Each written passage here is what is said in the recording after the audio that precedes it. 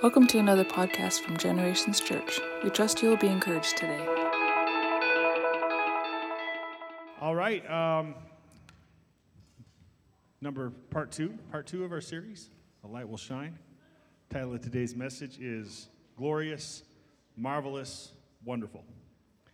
And I gotta say, maybe it's because I don't listen to the country music station anymore.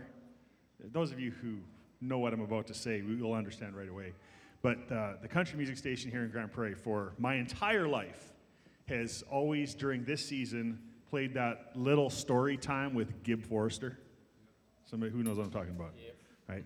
And then at the end, they just, it feels like Christmas. They do that little thing, and I gotta say, it's always been a part of Christmas for me, and I really like it. Now that I don't really listen to the radio a lot, I don't know why. I just like to drive in silence these days. Curtis, you know what I'm talking about.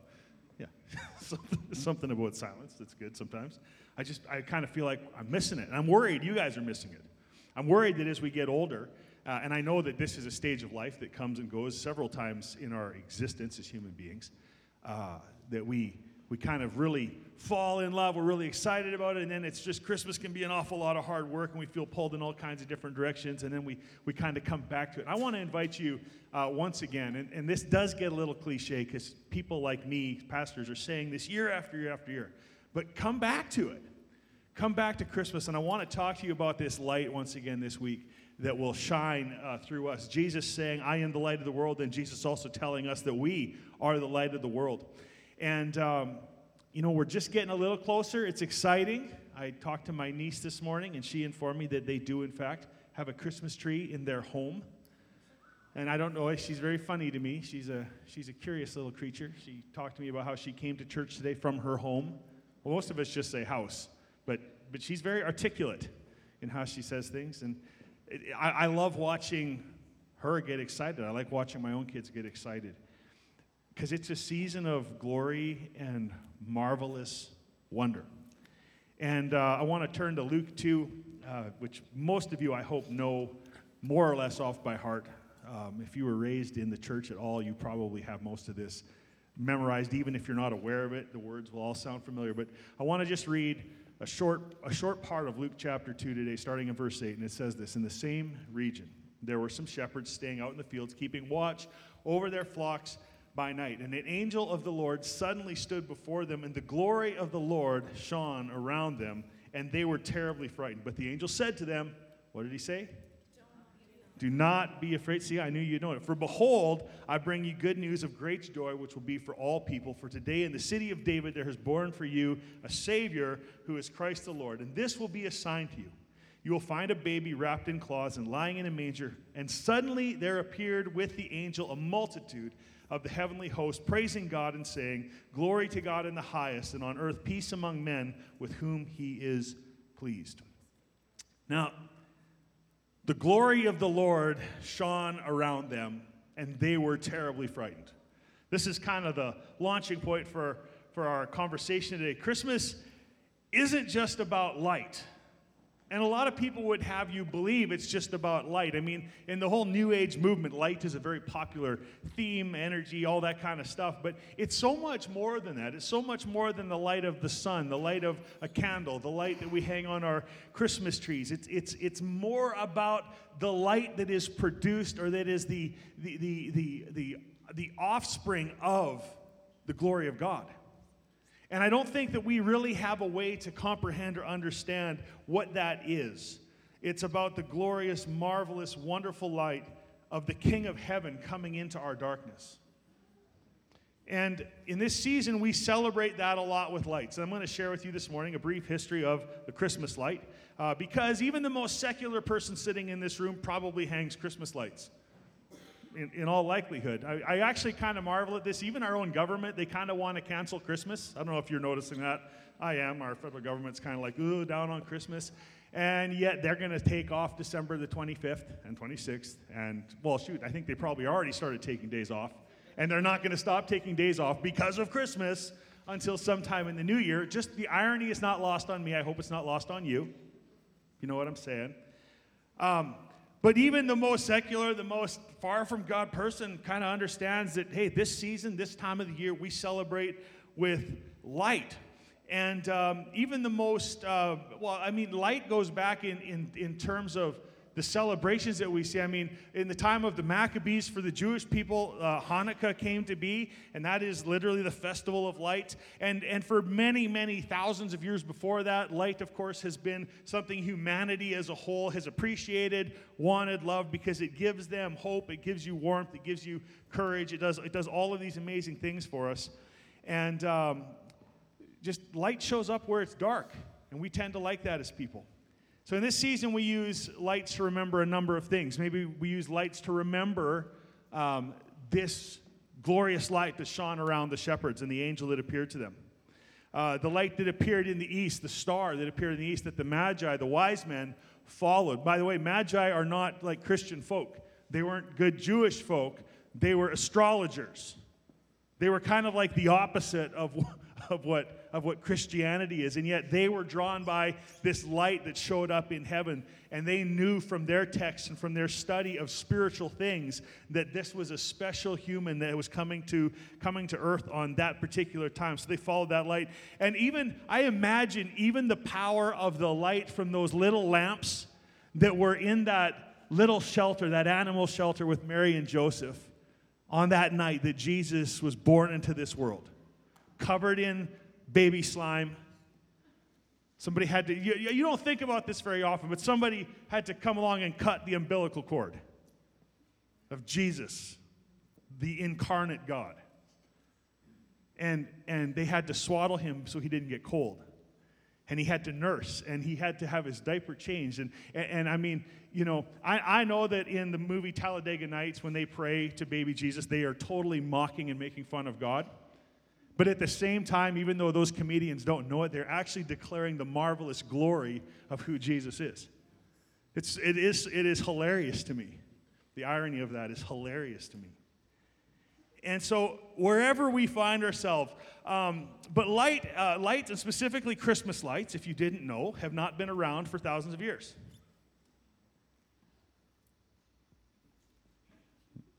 Okay, I thought maybe you'd come along a little quicker than that. The Christmas light has only been around since about 1882 or 1892. I wrote it down in my notes. 1882. 140 years ago. Today. Well, I don't know if it was right today, but it was around this time, 140 years ago, that a man who was the vice president then of the Edison Electric Light Company, whose name was Edward Hibbard Johnson, he got the bright idea that what he should do is have some lights wired together, 80 of them to be specific, in red, white, and blue, to be wired together in walnut-sized little glass globes, so he could wrap them around his Christmas tree and celebrate Christmas with his family. Well, it took off from that point, of course. General Electric ended up buying the patent for it, and Christmas lights came into production very, very quickly after that. In fact, I believe it was, I can't remember now. I know Calvin Coolidge, U.S. president, was one. There was another one that came before him that kind of made it normal because they actually started to decorate the White House with Christmas lights quite early on, 1920s, 1930s, somewhere in there. And so it really did catch on. And now, today, you can go almost anywhere on planet Earth, to any nation, to almost into any culture, and you will actually find Christmas lights represented in homes and businesses and places of worship. It's truly, truly an amazing thing. And scientists have actually studied the effect of light on the human brain. And of course, they weren't really studying the effect of light on the human brain when we were doing this all with candles, which was the 17th century, by the way. And the Europeans, specifically the German people, were known for, crazy Germans, all you Mennonites, they were known for taking candles and putting them on spruce trees in their homes. That's not a good idea. And so it actually became such a prolific problem. Now, in the 17th century, they didn't really have home insurance policies. But as home insurance policies came on, before electric lights were common, actually insurance companies began to write waivers in there to say, if your house burns down because of candles on an evergreen tree, we are not covering you. That is, you are choosing to take that risk, and you are choosing to accept the consequences of that loss. And but the Germanic people, the Europeans, the Scandinavians, all of those folks, they would put lights in Christmas trees, and they would wax them to the boughs, or they would use pins to hold them to the boughs. And they would also set candles in their windowsills to let others know that it was a place to worship Jesus at Christmas. And I think that's a really wonderful thing to know, because my kids probably aren't being taught that at school, and we honestly aren't like, hey kids, at church and Sunday school, this is why we have Christmas lights. It's a long-standing tradition, and maybe it's actually not that important to know, but I want you to know this morning. I want you to know that the effect of light on the human brain is a profoundly powerful thing. In fact, the variety of colors, European, I can't remember what they're called, some European Scientific Union study group of people, they were studying this, and what they found is specifically Christmas lights, the variety of color, the amount of lights, actually cause the release of dopamine in the human brain.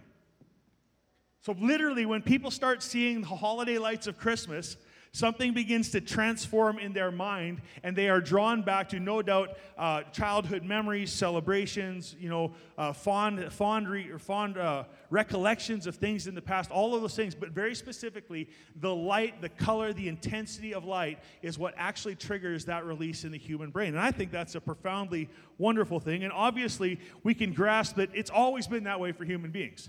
I mean, even in the most unmodern of times. Just the light of a fire, of course, we understand is hope. It's hope-bringing. It gives courage. It causes us to feel safer. It's good for us to be around that. And so, light has this profound ability to impact human beings. And I'm sure that it matters to other species that exist on our planet, but never as much as it actually matters to the psychological welfare of a human being. It is profoundly amazing how this impacts us, lights. And I think that what's on my heart to share with you today is that more than just the phenomenon of what an electric light can do, because it causes us to not burn our house down as easily, it allows us to have more light in more places, and it allows us to have more light actually at less expense, because if you've ever made candles, you know that it's actually a lot of work. It's very time-consuming. And so it's caused us to be able to have this reminder everywhere, but we have maybe forsaken what the reminder is of. And the reminder that it is of, I want to bring to you this morning, is that this light that shines is a light that is glorious, it is marvelous, and it is wonderful. So much so that grown men who had weapons, whose job it was to guard the livestock, guard the livelihood of their community, were afraid when they encountered that light. So much so, that light was so powerful that it drew people from other faiths, from other worldviews, from other religions to the manger where Jesus was born. And I think I'm most profoundly struck by the power of that light, because as we get to the end of the message today, I'm going to explain this to you, but that light that shone with the shepherds, that glory of heaven that was there, that glory of heaven that came and filled that star that drew those wise men, right down to that little lamplight that was at the manger, that was in the animal shelter with Mary and Joseph as Jesus was born. That same light is the light of the glory of God in heaven, where there is no sun, because the glory of God illuminates everything in His kingdom. It's so much deeper and bigger and wider and more profound. And if you'll just pause in your busyness this morning, maybe, just maybe, you can catch a little bit of what that means to you and I today.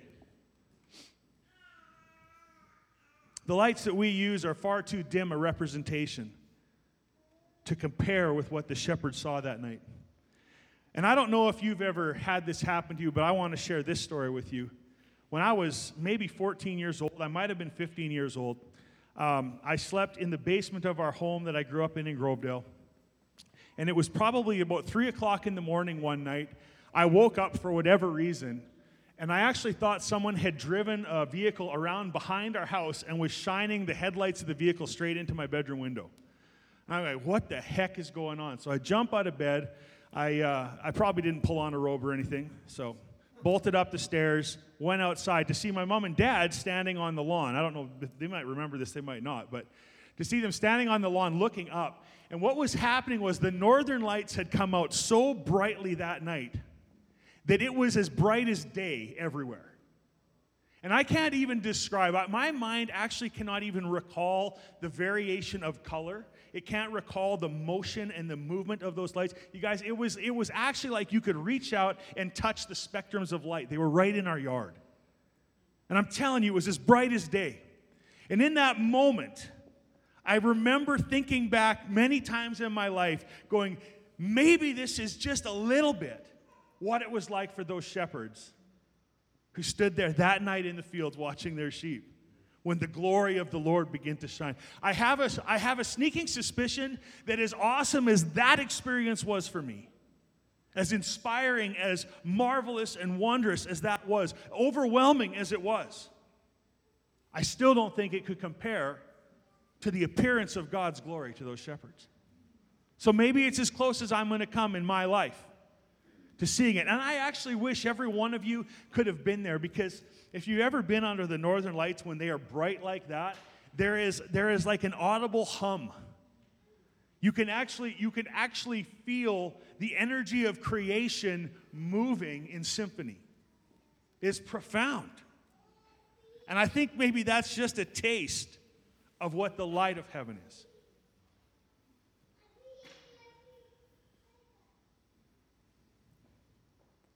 We're often forgetting the power of what was seen by those shepherds through the season. And we forget because we get busy, we get pulled in a lot of different directions.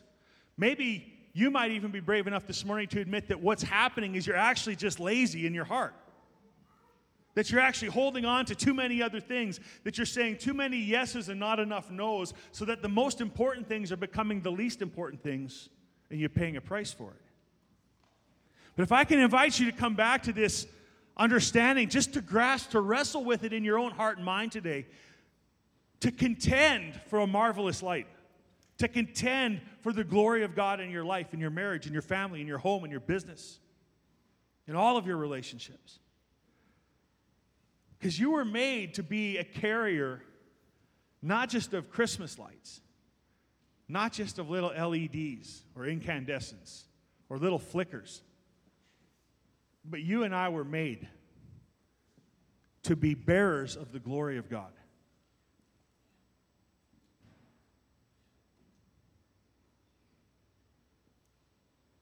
Jesus said he's the light of the world, and then he said you are the light of the world. And we are the light of the world, not because we are special, not because we are significant in and of ourselves, but because he is the light that is in us. And we have been saved by a marvelous light.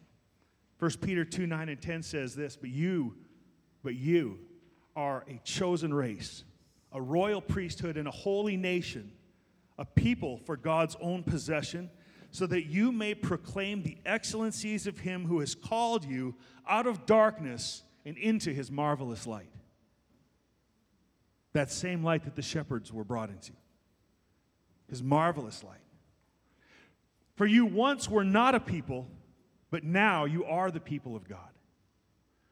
You had not received mercy, but now you have received mercy. That word marvelous in the Greek is thaumastos. And it describes an awe-evoking sight, the dramatic sense of wonder, moving the beholder to their very deepest emotions. And it's not a word we use very often. I mean, I can't think of the last time I heard someone say the word marvelous. Anybody here say marvelous in the last week? Wes, you did? Well, there's a couple of hands going up. You people are freaks of nature. This is amazing.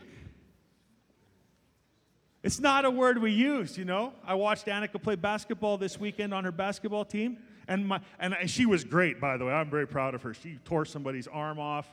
It was girls' junior high basketball is the most violent sport on earth that does not involve sticks or other weaponry. It's hand-to-hand combat between adolescent teenage girls. It is a vicious, loud sport. And those of you who have seen it know it's true. But, you know, I watched Annika play, and I'm so proud of her, and I'm her dad. And the last word I would actually use is, Annika, you played marvelously. I just wouldn't say that. We say things like awesome, we use others, but that word marvelous in the Greek, that biblical word marvelous, is profound. And I'd encourage you to study it out, look at it for yourself, and understand all you can understand. Some other translation call it the wonderful light, but it's still the same Greek word, thaumastos, which is to move the beholder to their deepest emotion. So let me ask you this morning, church, when is the last time you sat there and recognized what Jesus has called you into? Well, I'm Christian. Yeah, I'm saved. Are you doing justice? Are you doing justice to what He's called you out of and what He's called you into? Who He called you from to who He's made you to be? Because it's marvelous and it's wonderful. 1 Peter 2 is making the case that you and I have been called out and called to something. Let me go over it again with you. What is it? We are called out of darkness. We are called from darkness, from this place of obscurity to what? Into His marvelous light. You're called out of obscurity into holy security. That which was in darkness, that which was obscured by a lack of light, has been brought into light and made secure in the work of Jesus at the cross. What else has He done? There's a little more. He's called you from a failed life. When He says, you are the people of God who had not received mercy, but now you have received mercy. What does that mean? It means you went from a life that had failed to a life that is now filled. You had not received mercy, have now received mercy. I have a dear friend who I've talked with many times over the years, and he's a person that says, I don't want to be the person who needs help. And the thing that gets said over and over again to his life and the lives of many other people who don't feel like they want to need help is then get help so you don't need help. Because you once were without mercy, but now you have received mercy. And my friend, unless you've crossed that threshold in faith with Jesus, you will never understand what it means.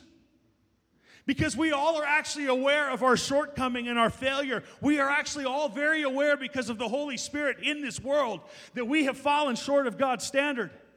And so many people spend so much energy justifying so that they can stay the people who did not know mercy. But when Jesus calls you out of darkness and into His marvelous light, He takes you from the people who did not know mercy now to the people who have received mercy.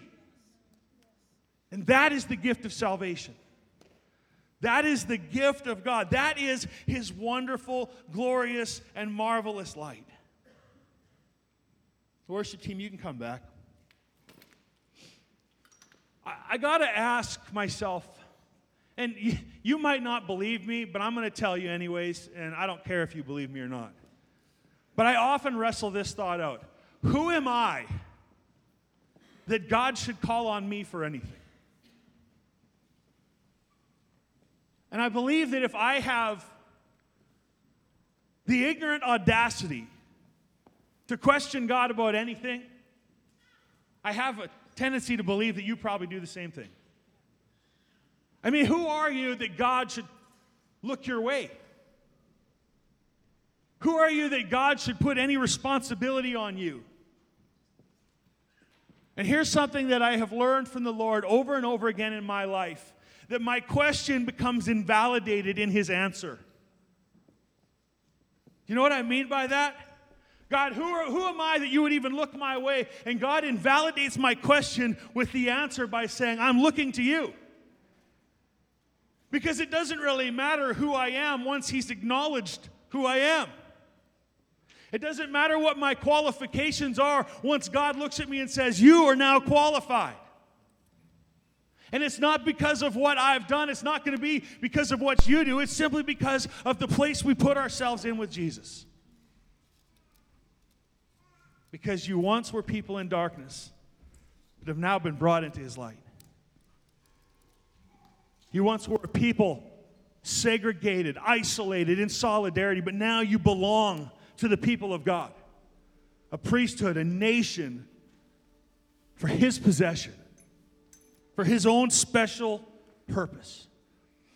And it's been a little while since I actually looked up the Greek for that, but you are a chosen race, a royal priesthood, a holy nation, a people for God's own possession. The Greek word, if I'm remembering it right, talks about this, that you are his very own, very special treasure.